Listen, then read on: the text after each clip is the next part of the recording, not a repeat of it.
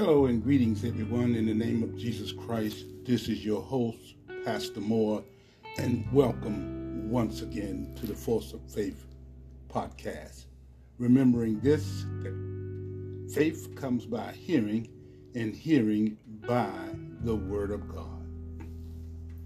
I've attended many funerals in my life, but nothing like the one for my mother. She was the rock of our family and raised me alongside my stepfather.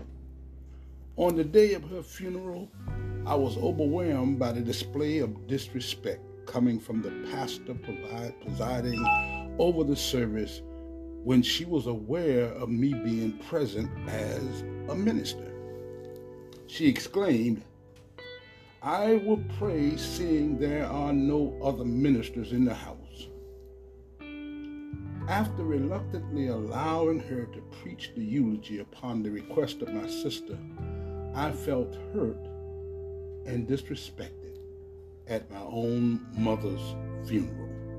To this day, that funeral and the mourning that took place after have stuck with me for one reason.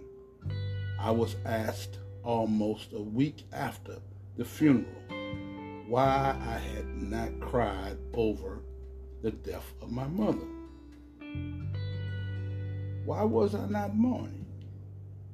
The answer to those questions lies in the words of Isaiah, particularly Isaiah 61:3.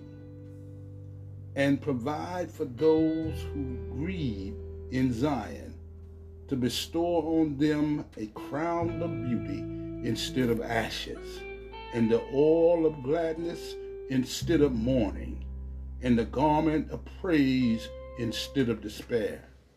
They will be called oaks of righteousness, a planting of the Lord for the display of splendor."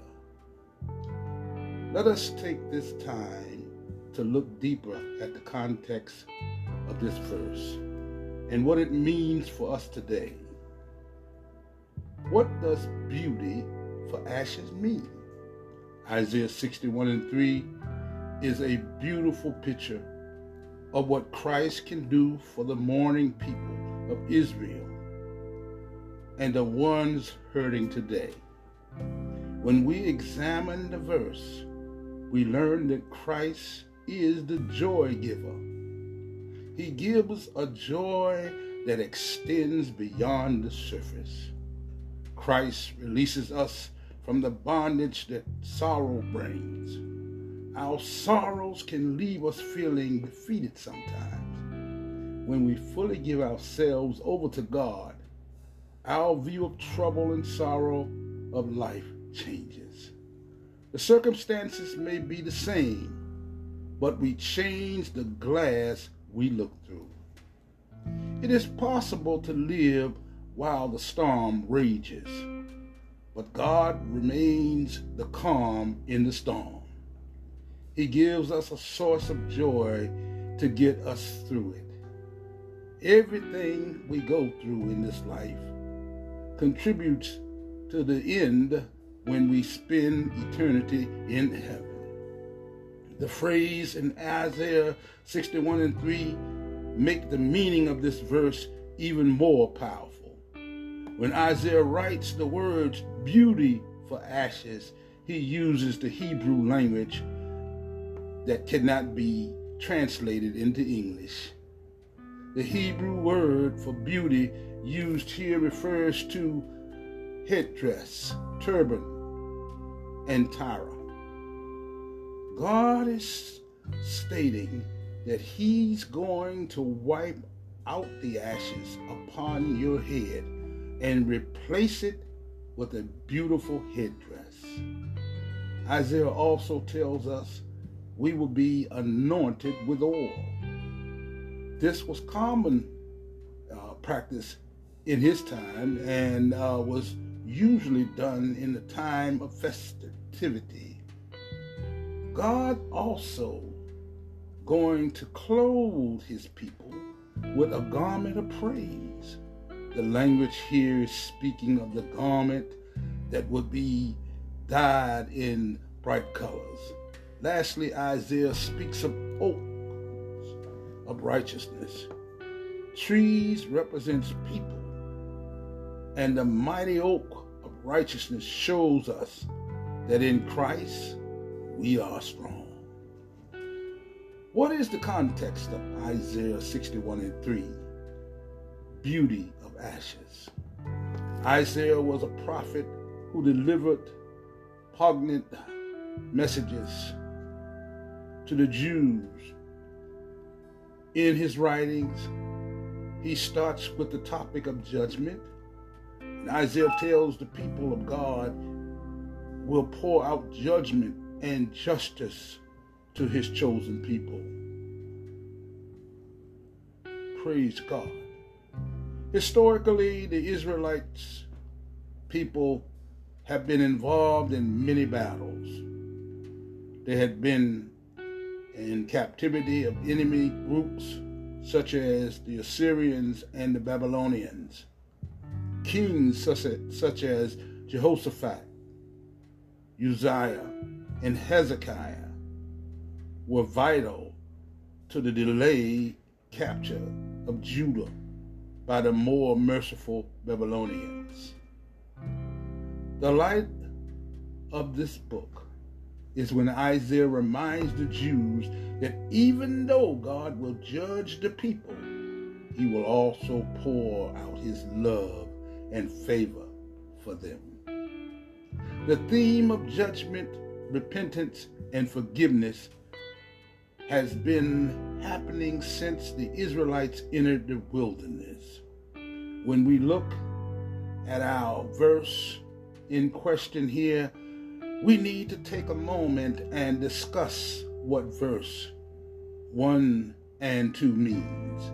In verse 1, Isaiah says, "The Spirit of the Sovereign Lord is upon me." This is a reference to the Christ that was to come.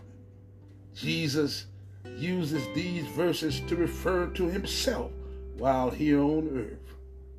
Further on in the verse of 1 and 2, we learn that the one who has the Spirit upon him will also mend the brokenhearted, preach the good news, and comfort and proclaim freedom to captivity. This is exactly what Jesus was sent to earth to do. God knew we needed a Redeemer before he ever sent his Son to die for us. Praise God. Now, why will God comfort those who mourn? Why will he do this? Our God is a God of comfort. He sent his Son to die for us so that we may have life more abundantly. Jesus tells us in John 10:10, "The thief comes only but to steal, kill, and destroy. I come that ye may have life and have it more abundantly." God sent his Son to be a shepherd to his people. He desires that no one experience an earthly life of sorrow and an eternal life of hell. It is clear that God would send his only Son to die on the cross for the purpose of saving us. Then God would comfort those who are mourning. Our mourning cannot become the thief that destroys us. Praise God. Jesus said in the Sermon on the Mount in Matthew 5 that blessed were those that mourn, for they will be comforted. This was his promise, and we know that God never breaks a promise. Countless times in the scriptures, we are reminded that God will be our comforter. When he comforts us, we can do what he created us for, and that is to glorify and praise him. May God bless you, and may God's richest and best be yours.